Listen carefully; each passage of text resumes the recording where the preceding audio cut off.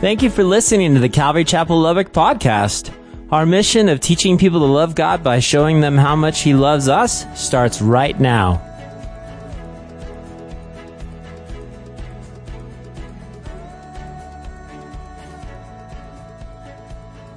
And amen. And amen. Okay, guys, where we left off, okay? We always want to remind you where we left off last week. Jesus, at this point, our Lord and Savior, guys, is being beaten, okay? The word that we use is scourged. He's being scourged, if you will, by the Romans, okay? Now, Pilate was kind of hoping that maybe he would appease the crowd if he could just beat Jesus a little bit, you know, a little bit of scourging, and then everybody be like, let's everybody just take a deep breath, calm down, we'll bring Jesus out, and then everybody can go home, right? Let the Passover go. Well, apparently it's not working. Pilate pronounces him not guilty, keep that in mind. And yet, of course, what does he do in a last-ditch effort to stay in good standing, first and foremost with Caesar, because he's on shaky ground with the Romans, with Caesar, and of course he wants to save face with the Jews because he's living there in Jerusalem. And so, what does he do? He begins what we call our second crushing of the olives, if you will, the second crushing in the oil press. You go, what do you mean by that? Well, if you haven't been here, remember 2 weeks ago we correlated the olive press there in Israel to the journey to the cross. It would be the final crushing for our sins, because if you recall, Gethsemane means oil press. And you guys remember how they would do that back in the ancient day, right? What's the first thing they would do? In order to get the olives off the tree, they would have to beat the tree. They would shake and beat, and the ripe olives would go, oh, and they'd fall to the ground, and then they would take them over to the olive press. Well, that's what we sort of looked at here, and we saw that our ripe Savior, if you will, right on time, the perfect time for God to send His Son, was now going to be in the second part of the olive press. He's already been crushed once. You go, what do you mean? Remember at the garden where he's sitting there and he's being crushed by the weight of our sins. Well, what do you do with the olives? You take the olives and you put them inside these mats, and now they get even crushed even more the heavier it goes. And the second is to get even a pure olive, and we saw that. That was the scourging. You go, how so? Well, remember, we spent a fair amount of time last week talking about this, but I bring it up because, again, next week we celebrate the resurrection, but think about this for our sins, for your sins.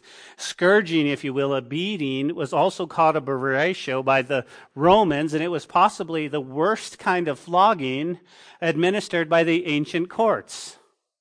You see, the Jews also had their way of, well, in Deuteronomy, they said, listen, if the Jews get out of line, we're gonna teach them a lesson, a little bit of a, if you will, a little bit of a whipping, but nothing like what the Romans did. The Romans saw that and said, we're going to take it to the next level. It's going to be like flogging 2.0. This is not going to be just a little, we're going to teach you a lesson.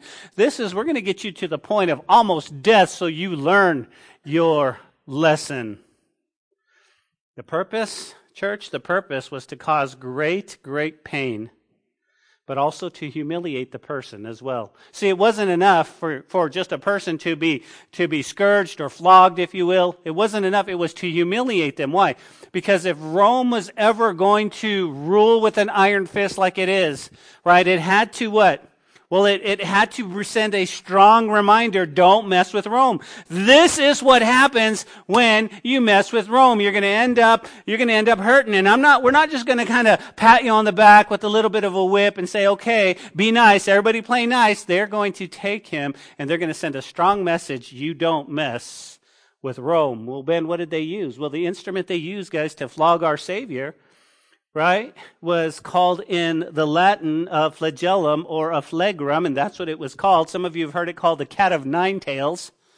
And what it was is that it had about 3-foot leather strips, 3 at the minimum, but it could have been up to 9.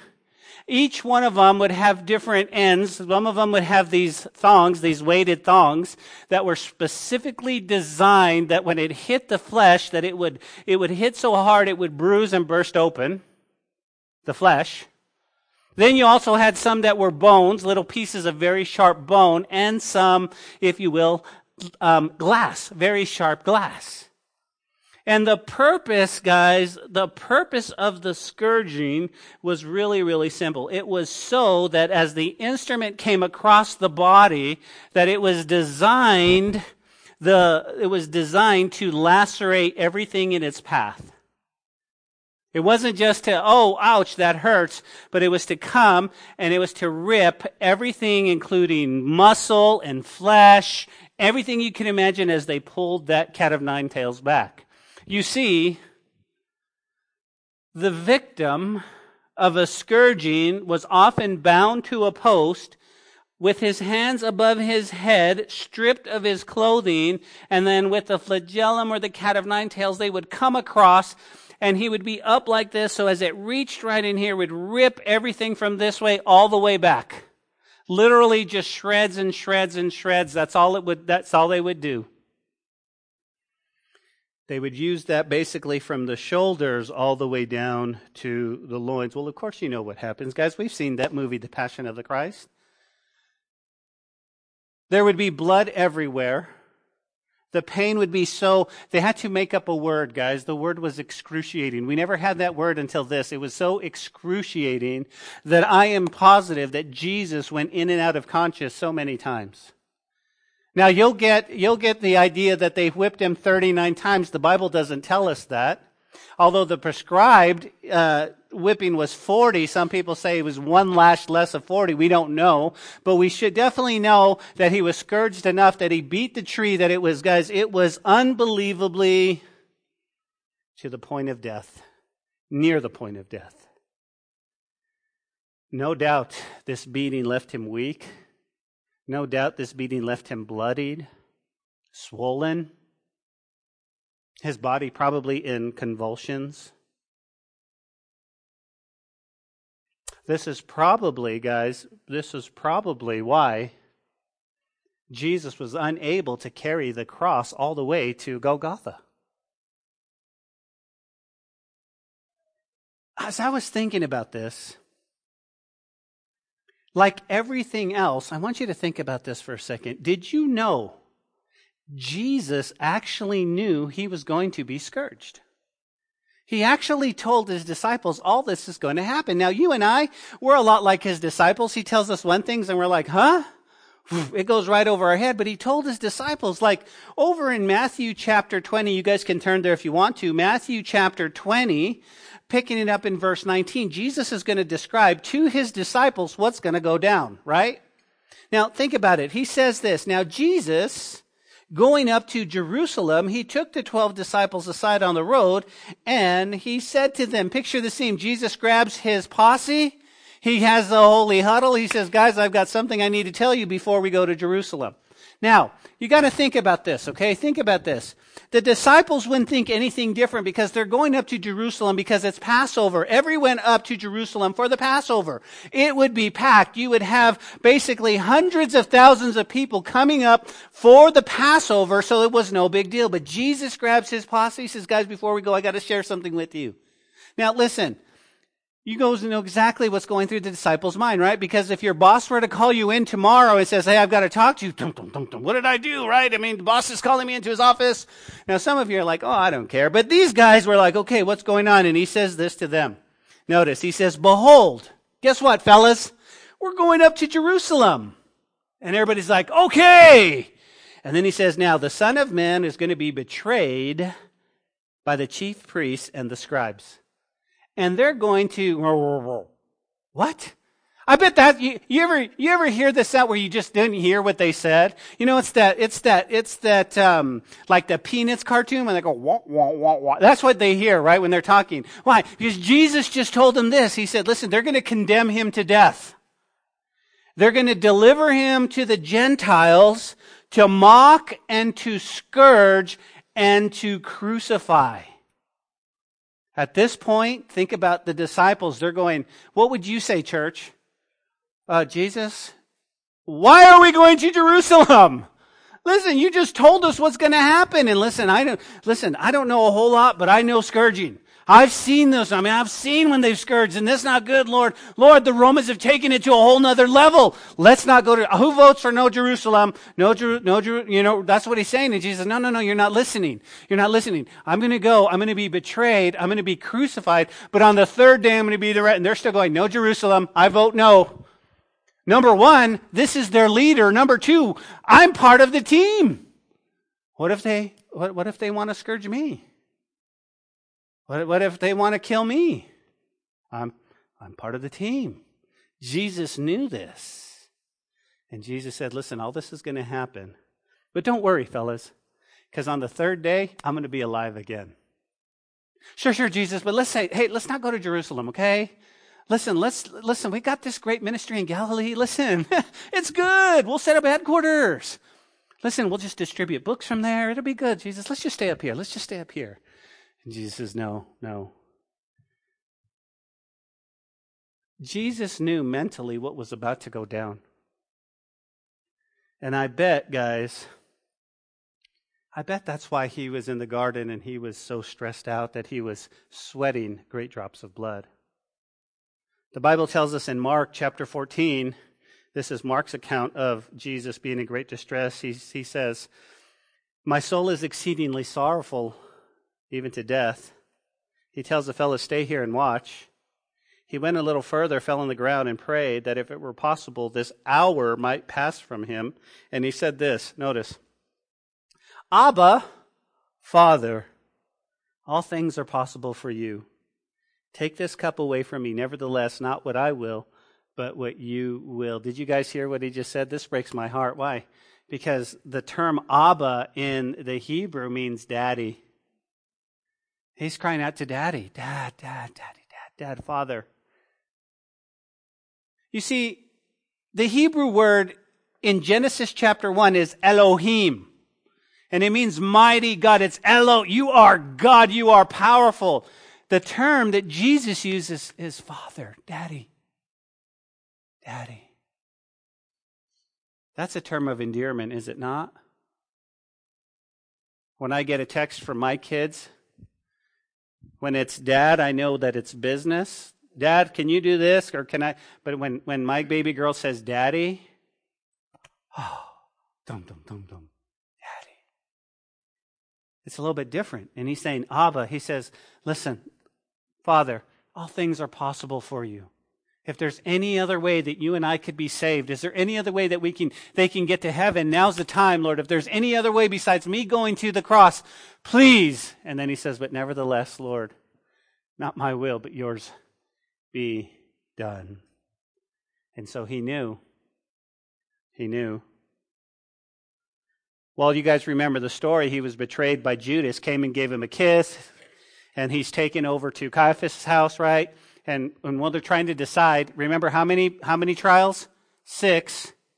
3 of them were totally bogus because they were supposed to they were happening at night. 6 trial. While he's waiting for trial, guess what they do? They lower him into what they call a sacred pit. And it's just that's exactly what it is. It's a pit.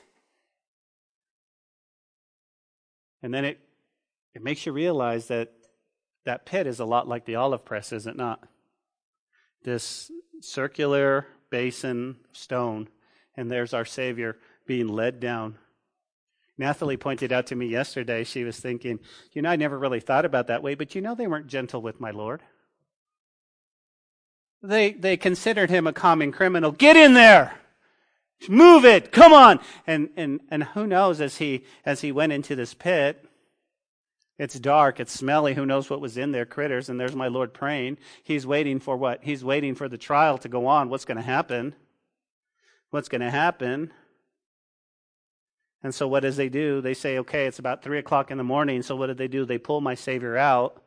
Now here's what I love about the pit, guys. Here's what I love. Now for Jesus, it was horrible, dark, yucky, gross, but he took my place. I don't have to go to the pit because he took my place.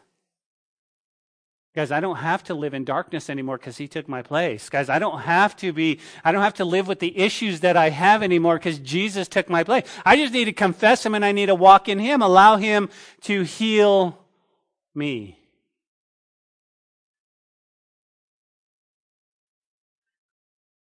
3:00 in the morning, they pull my Savior out. Shows me a picture of the resurrection coming out of the pit. Pull him out, right? Trials are going to begin. From 3 a.m., they're going to start the bogus trial. Remember, he'll be on the cross by 9. And you're going, wait a minute, Ben, 3? That's only 6 hours to go through trials, to see Annas, to see Caiaphas. To go over to Herod and talk about Pilate and stand before there and get scared. That's only, can this be done? And the answer is absolutely yes. You go, why? Because Jerusalem's not that big. As a matter of fact, Tammy will remember this. We were at the place where Peter denied. We were at Caiaphas' house, and the place where Peter denied. And then they said, "Okay, everybody get on the bus." And we jumped on the bus and we drove about 50 yards up a hill, and we were by the upper room. And Nathalie goes, "Why didn't we just walk? It was right there. It was very close." And it literally is. You could walk from here to there. It's not very far. And so if he went to Caiaphas' house and Annas lived in the same apartment complex, if you will. So if he went from one to the other, it only took a few minutes. And so it was really easy for the trial and for the Sanhedrin and everything to go really, really, really, really fast. To get all the way to the scourging, come all the way back, and then to be on the cross by 9 in the morning. And so last week, guys, we left Jesus beaten and bloodied, standing before Pilate once again, a crown of thorns on his head. And what was the next part of his journey? What was the next part of the crushing? Well, he was condemned to die. And so he had to take up the very instrument of his death and walk. We know this as the cross. And sometimes, guys, we make light of the cross. Sometimes we say, "Oh, you need to pick up your cross and follow Jesus. Oh, my cross to bear." Oh, and then we label with our cross anything from, a cranky boss. "Oh, that's just my cross to bear." With in-laws and outlaws and all sorts of things, but that's not the cross. Look at the cross. Here he is. There he is in a bloodied, swollen, weakened flesh, completely in excruciating pain. What's next for Jesus? It wasn't enough. Hey, look at him. Is this good enough? No, crucify him, crucify him. And they're going to make him carry his cross, the instrument of death, to the place where he would die. And that's where we pick up the journey this morning, church. His journey to the cross in John chapter 19. Picking it up in verse 14, it says, "Now, it was the preparation day of the Passover, about the 6th hour. And he said to the Jews, 'Behold your king.' But they cried out, 'Away with him! Away with him! Crucify him!' And Pilate said, 'Shall I crucify your king?' And the chief priests answered, 'We have no king but Caesar.'" Two things are going on here, guys, that you got to get. Two things you've got to really understand. Number one, why were the Jews wanting to crucify our Savior? Why? Because he claimed to be God, right? He claimed to be the Son of God. They were, "You're not the Son, that's blasphemy!" And I'm thinking about this, okay? I'm thinking about this. I want you to think, moms in the house, moms, you know what it's like. You love your kids. You would give your life for your kids, right? Here, Mary is seeing her boy just get beat to inches within his life. You know she can stop it, right? How can she stop it? She can go, okay, listen, I know he's claiming to be the Son of God. I'll tell you who his daddy is. I'll tell you who I was with. Just stop it. Mamas can't, she can't do that, can she? Because it's true. She was a virgin. She was impregnated by the Holy Spirit. All she can do is watch her son. And there's nothing she can do.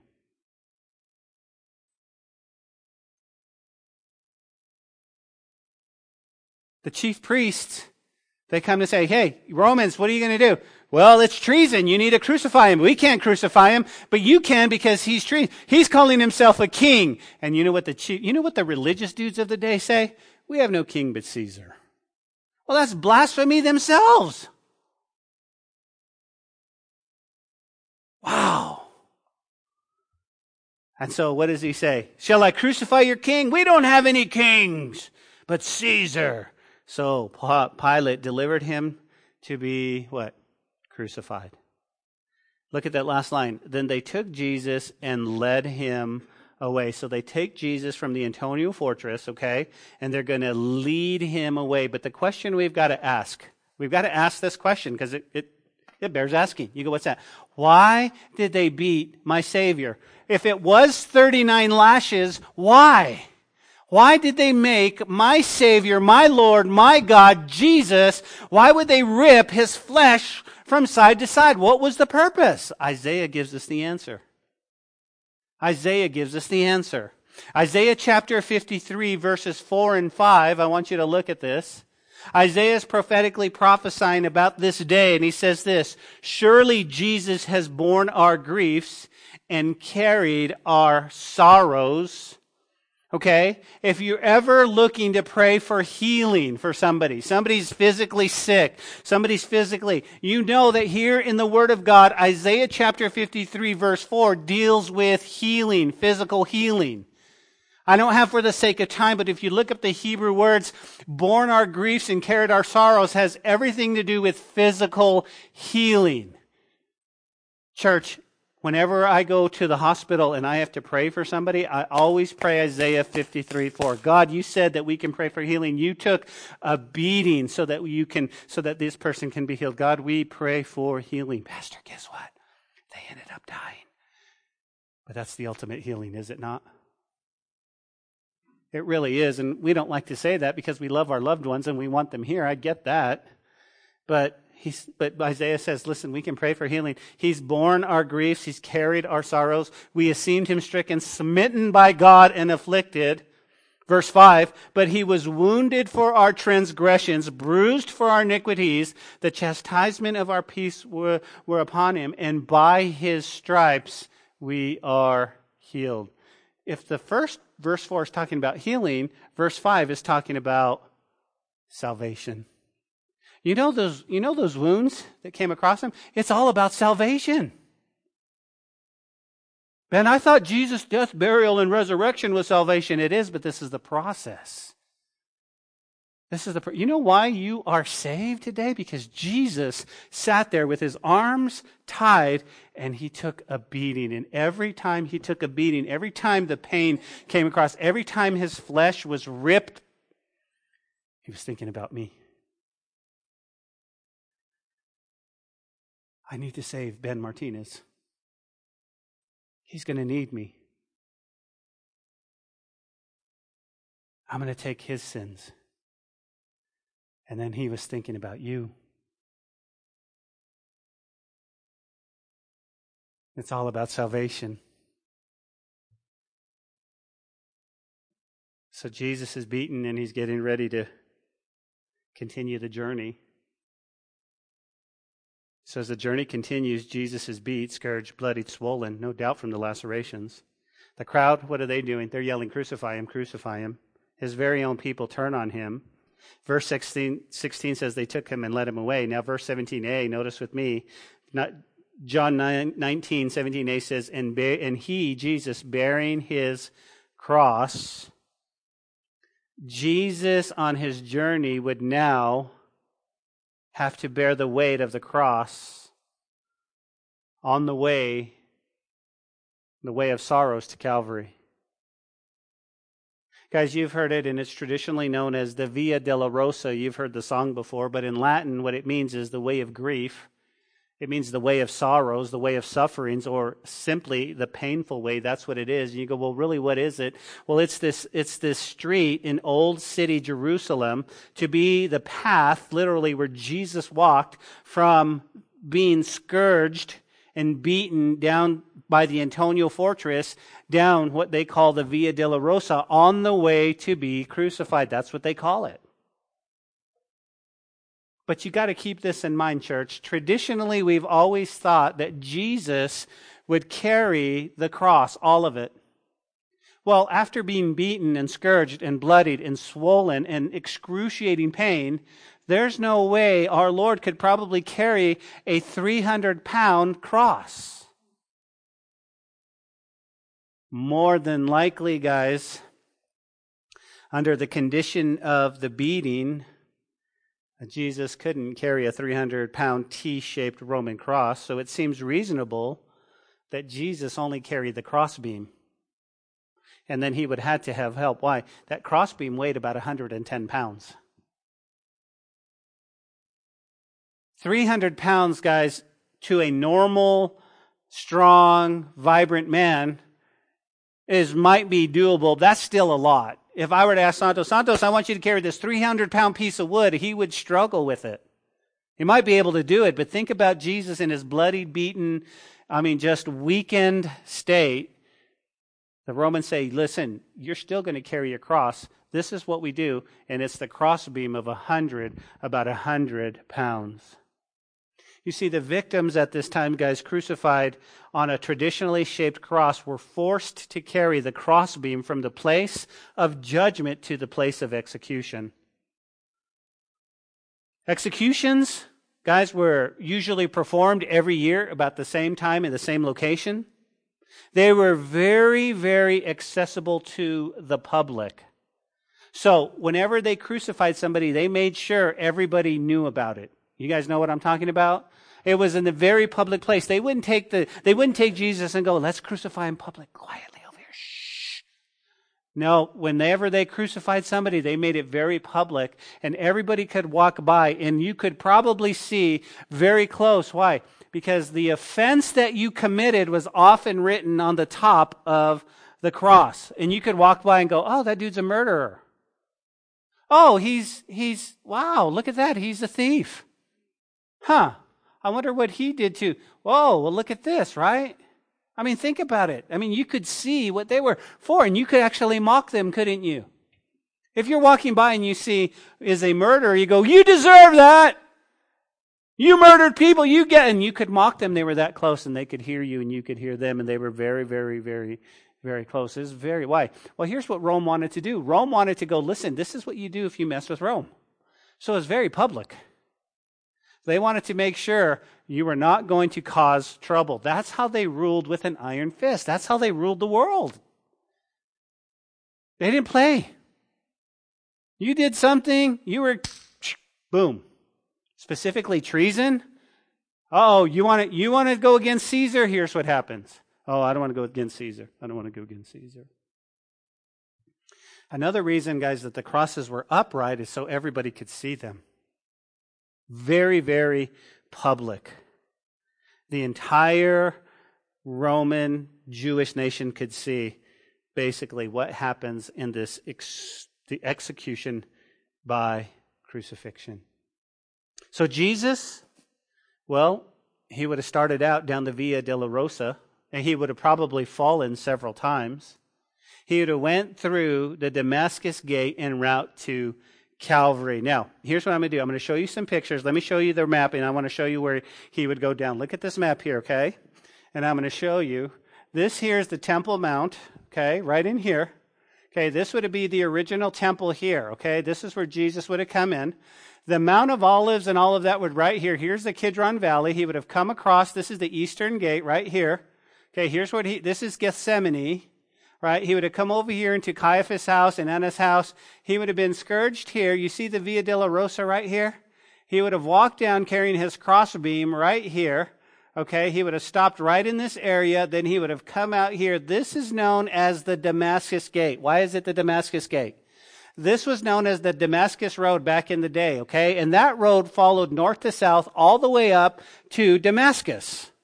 And so when people came in, this was like the main road of the whole, this was it. This is where people traveled. If you were coming in for Passover, you would have just come all the way, all of these roads right here. You would have walked right in and then come into the old city. Now, why did Jesus come down the Via Dolorosa, out the Damascus Gate, and over to the Garden Tomb?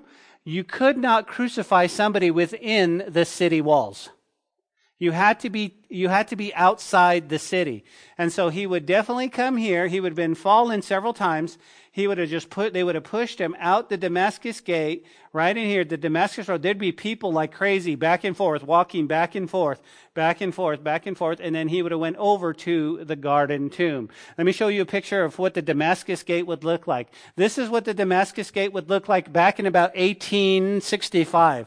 And so he would have come out, just right out this gate, as the city walls are there, and he would have just walked on his way to something called Golgotha in Hebrew, or Calvary, known as the place of the skull, right? Why would Jesus be crucified at the place of the skull? I don't understand that. The skull, well, because the place that he would be crucified on that is going to look exactly like a skull. You see the two eyes right there and the nose.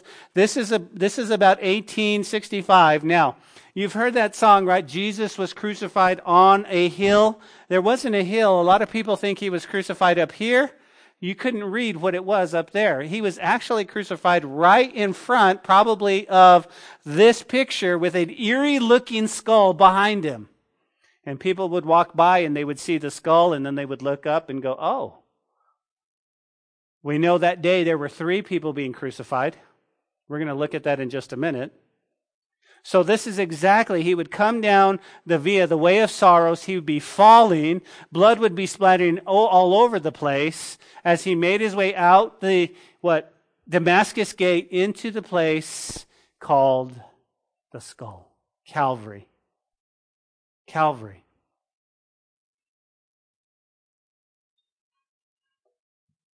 The Bible tells us, guys, in John chapter 19:17, it says, and he, speaking of Jesus, bearing his cross, went to the place called the place of the skull, which is in Hebrew, Golgotha, where they crucified him, 2 others with him, one on either side, and Jesus in the center. But I want you to look at something real quick, okay? Hold your place here and jump over to Luke chapter 23. Luke 23, picking it up in verse 26. Luke is giving us a different account, but I want you to see this, okay? Luke 23:26 says this. Now, as they led him away, they laid hold of a certain man, Simon, a Cyrene, who was coming from the country. And on him they laid the cross that he might bear it after Jesus. So they employed this dude named Simon. Simon, come here. I don't want nothing to do with this. Simon, come here. What do you want me to do? You're going to help Jesus. You're going to help this man Jesus carry the cross. As Jesus would fall and lay there, trying to get as much, just get up, Simon would be going, okay, let me carry that for you.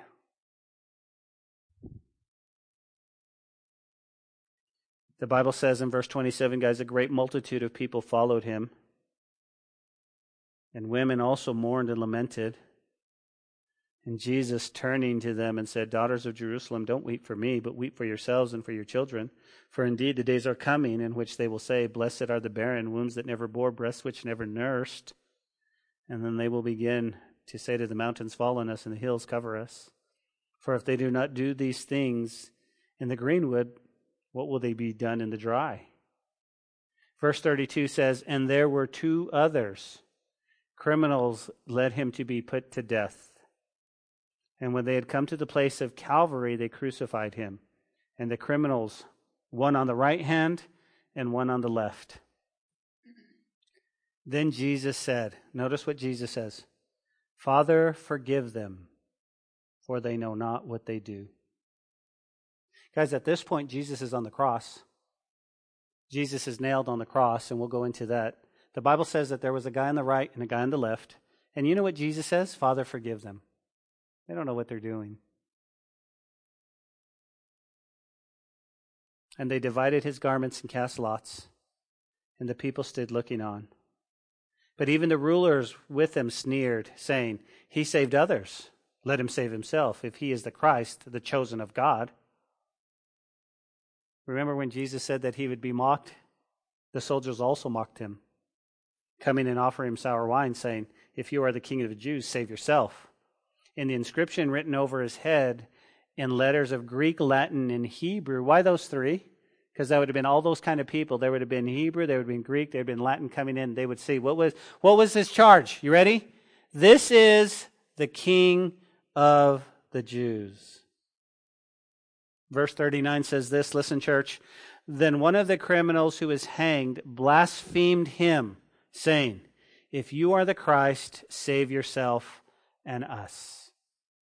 Can you imagine? There you are, you're literally hours away from death. You're literally hours away from eternity. And you begin to blaspheme the only person that can probably save you. And what is his mocking words? Hey, if you say who you say you are, why don't you get us down from here? What's the deal? The other answering said, don't you even fear God? What is wrong with you? Seeing that you're under the same condemnation, and we indeed justly, for we receive the due reward of our deeds. He says, but this man has done nothing wrong. He's saying, why are you even saying that? He says, listen, what we deserve what we're going to get. He said, but this man, Jesus, he did nothing wrong. Then he said to Jesus, Lord, remember me when you come into your kingdom. And Jesus said to him, assuredly, I say to you, today you will be with me in paradise. Church, may I submit to you, I think there's two types of people, are the same people that were on the side of Jesus. You have some people that are out there today that are just simply blaspheming God. If Jesus was good, why didn't he do this? If Jesus was that, why doesn't he save me? Why doesn't he save? If Jesus was really God, why didn't he come down from the cross? And that's the mindset of the people who don't know him. And if I may employ to you, there's the other group of people who say, Lord, I deserve eternal punishment. I deserve to be away from you. He says, but remember me when you come into your kingdom. And the Lord looks at you and he looks at I and he says, assuredly, I say to you, today you will be with me in paradise. You see, guys, that's all about salvation. It's when you put your faith and trust, knowing that you're going to be with Jesus in paradise, knowing that you're going to be with him.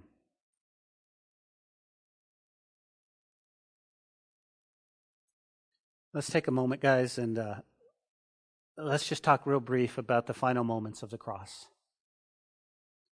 You see, if you go to Israel today and you go to the olive press, we know that the first group is around the circular basin, and you crush it, but then you take the rest of the olives, guys, and you put it inside this mat, and then you have 3 stages of a final crushing.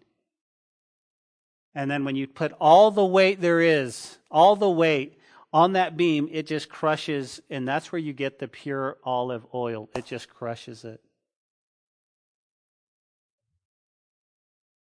Guys, this was the final crushing of the olive press. Where did it start? It started in Gethsemane. The second part was the beating. This is the third. You go, well, how did it happen? Well, think about this, guys. There's Jesus on the cross, the crowd in front of him, lots of people walking back and forth. There were people who were looking at him, lamenting. The crowd's wondering, why is he being crucified? There were other people who didn't care. They were busy getting ready for the Passover. There's our Passover lamb on the cross, and they were getting ready to go, oh, okay, look at that. I wonder what they did. Don't mess with Rome, honey. Come, stay with Daddy. Don't mess with Rome.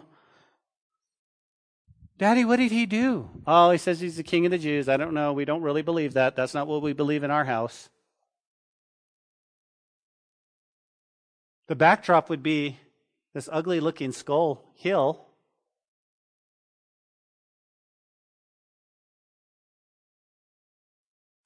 Back in John chapter 19, verse 25, guys, it says, now, there's a few people at the cross.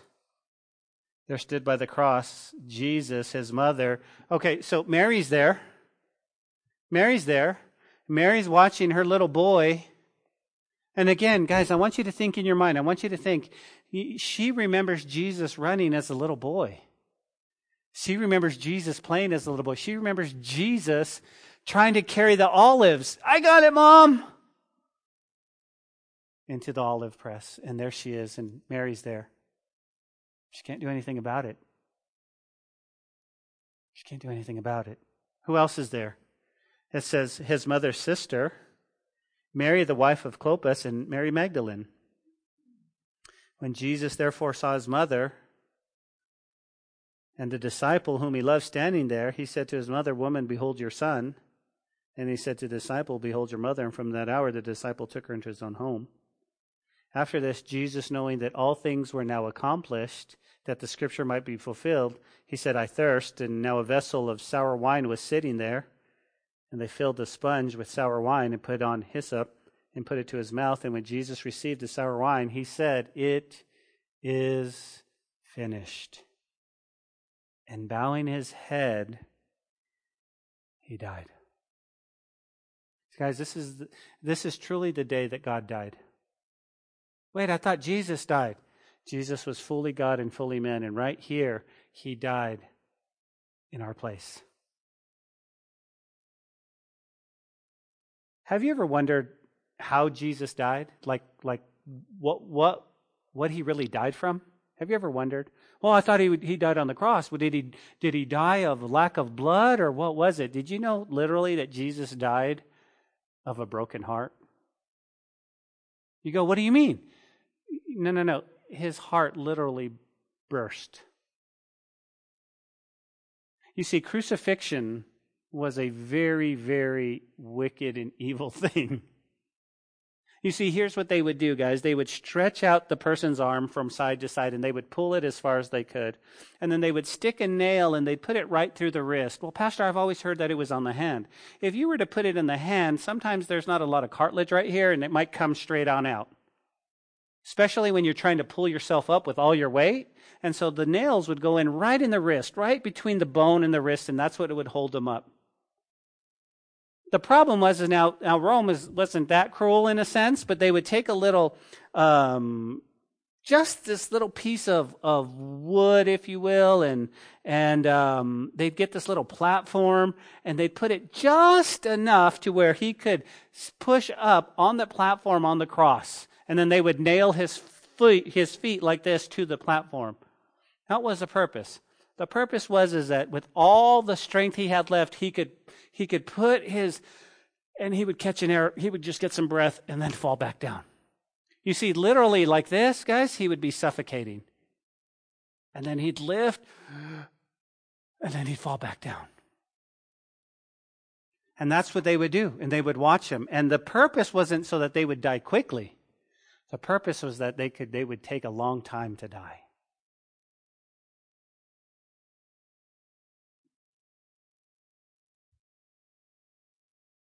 So from 9 a.m., Jesus is on the cross. 3 p.m., he would hang. This is the final crushing. Every sin ever committed was being put on the Lord at that time. And around 3 p.m., guys, the world became dark. There was a giant earthquake. Well, think about this in your mind, okay? It's the Sabbath day, right?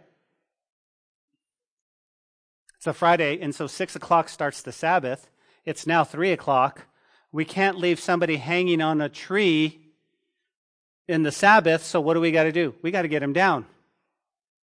This is why they would go out and they would then break the legs of people who were being crucified. Why would you break their leg? Because if they couldn't push up anymore, they would quickly suffocate and die. The problem is that when they came out to Jesus, he was already dead. He had already given up his ghost. And so they said, well, we're not going to break his legs because the scripture said that no bone will be broken. So what did they do? They took the spear. Do you remember that? And they stabbed him on the side. What came out? Blood and water. Why did blood and water come out? If you stab me here, mostly blood. Here's why.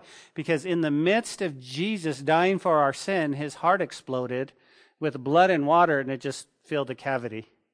So that when they stabbed him, that's what came out. Blood and water flowed. I find it very interesting that in the temple at this point, every morning they would be killing the sacrificial lambs. And blood would be filling the Kidron Valley. Well, you can't just have blood, can you? In order to wash, you need to have water. So not only was the Kidron Valley filled with blood, but it was also filled with water.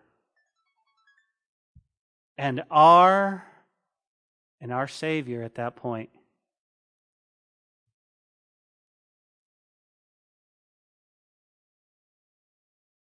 well, his heart had exploded.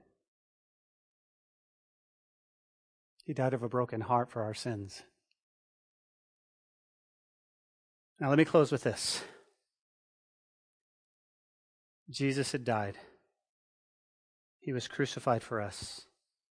He was crucified, guys, so that it paved the way for all humanity to have a relationship with him. Of course, you know the story. Joseph of Arimathea, being a disciple, he secretly, because he feared the Jews, he asked Pilate, can I take his body down? He had a tomb. If you were to think, now listen, if this was the cross, if this was Calvary right here, about where the corner of the building is outside is about where the garden tomb was. Not very far. It's just, you can just walk. It's not even that far. And it's a garden. And there was an empty tomb there. Hey, listen, if you go to Jerusalem today, you can go inside that tomb because there's nobody in there. It's empty. Because Jesus told his disciples, I'm only going to be gone for a little while. I'm going to be back.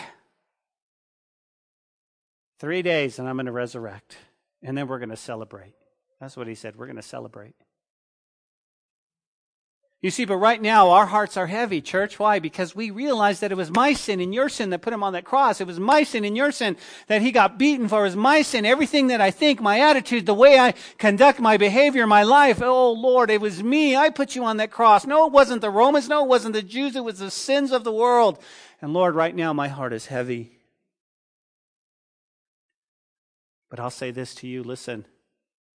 There's not a one of us in this room that isn't praying for somebody to get saved. There isn't a one of us in this room that's praying for somebody to walk with Jesus and be healed. And can I tell you, Jesus took a massive crushing so that people can still be healed and be saved. Never give up. Never give up. Yeah, I think that person's too... Never, never. You don't know what my Savior went to. I'm so glad. Aren't you glad that nobody gave up on you? And one day, the scales fell and you said, the eyes of your heart were opened and you saw the Lord. He died for me. And what was your first thought, church? Be honest. I'm so unworthy. Why would he die for me? Nobody knows the dark and depths of my heart. Why would he die for me? And that's the whole point. He's sitting on the cross right now, and he's looking forward, and he said, you know what? I died for you because I want you with me. You see, guys, we can't make this stuff up. This is God-breathed because he does have a plan, and he does have a purpose. And although we don't physically see Jesus right here, and we could go, okay, I get it. We have to walk by faith and trust. And some of us in this room go, Lord, if I could just see you, if I could just talk to you. And the Lord gently knocks on your heart and he says, you see me in the beauty of what? In the beauty of a sunrise. You see me in the beauty of a sunset. You see me in the laughter of a child. You see me in all of that. You see me in the heart of people who love me. We see him every day, guys. We see him every day. So here's my thought. If you're here today and you've never surrendered to this Jesus, you see, because what I've painted for you is it's far more dramatic than just a t-shirt. I heart Jesus. Amen. This is, oh my goodness, I need to surrender my life to him once and for all. I need to follow God. You see, this same Jesus wants to come and live in your heart. And some of us feel like we're miles and miles away from him, and he's saying, no, you're one decision away. Listen, I haven't followed you to church, man. I'm right here. And all you have to do is open up your heart and invite me inside. And so here's the question he's asking, honestly. Listen, are you really saved? Are you really saved? Do you have a relationship with me? That's all he wants to know. Do you have a relationship? And you go, Pastor, I don't know. I hope so. And here's me, okay? Here's me. I used to think, I hope I get to go to heaven. I hope. And the Lord says, no, you don't have to hope. Listen, you can know. How, Lord? By putting your faith and trust once and for all. And so listen, I'm going to ask you. Next week, we're going to celebrate his resurrection. It's going to be amazing. It's going to be a blast. But here's my thought to you. Are you saved? Do you have a walk with God? Do you know him personally?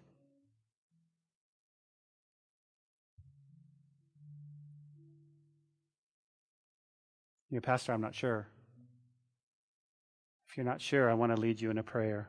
I just want to lead you in a prayer that says yes today. You see, the commitment and the decision is yours. It's not mine. But I want to help you. So we're going to pray in just a moment. I'm just going to give you an opportunity real quick. What do I have to do, Pastor? All I have to do is lift up your hand. Nobody's going to see you. Well, why do I have to lift up my hand? Because I want God to see your heart. Well, what happens then? I'm just going to pray for you. I'm just going to pray that God would come into your heart, save you, and you'd have a real relationship with him. Father, we thank you for your word today and the truth in your word. We thank you, God, that right now you're in a grave. But we know that you're going to come back to life. Father, with every eye closed and every head bowed, maybe you're doing a work here, God, that I don't know, and I'm trusting you. Listen, if you're here today and you've never given your life to Jesus, or you've walked away from him, or you're not as close as you'd like to be, but through the teaching of the word, you're here this morning and you're saying, yep, Pastor, pray for me. I need to walk closer to Jesus. I need to give him all of my life. Can I pray for you? See, every head is bowed, every eye is closed. All you have to do is simply lift up your hand and say, Pastor, pray for me. Will you do that right now? If you want to do that, all you have to do is lift up your hand. Say, Pastor, that's me. Just lift up your hand right now and say, that's me. I want more of Jesus. Is there anyone that wants to do that right now before we dismiss? Make sure you're in a right walk with God, that you know that if today you passed away, that you'd be in heaven with him. All you have to do is lift up your hand.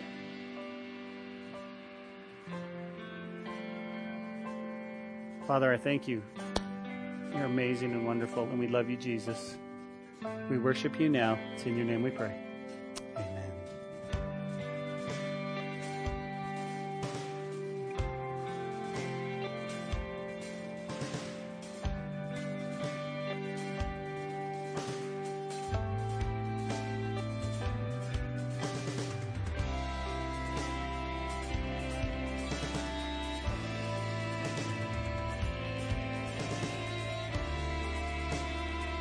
Hey, this is Pastor Josh. I hope this message has encouraged you in your walk with Jesus. If it has, we would love to hear your story of how it has impacted you, or especially if you responded to the invitation to receive Jesus into your heart as your Lord and Savior. To get in touch or to receive more information, please contact us by phone at 806-799-2227 or send an email to calvarylubbock@hotmail.com. Again, that phone number is 806-799-2227. Also, if you want to partner with us financially to take the gospel to West Texas and the world, please click on the donate button on calvarychapellubbock.org. Thanks for listening to the podcast. May God richly bless you.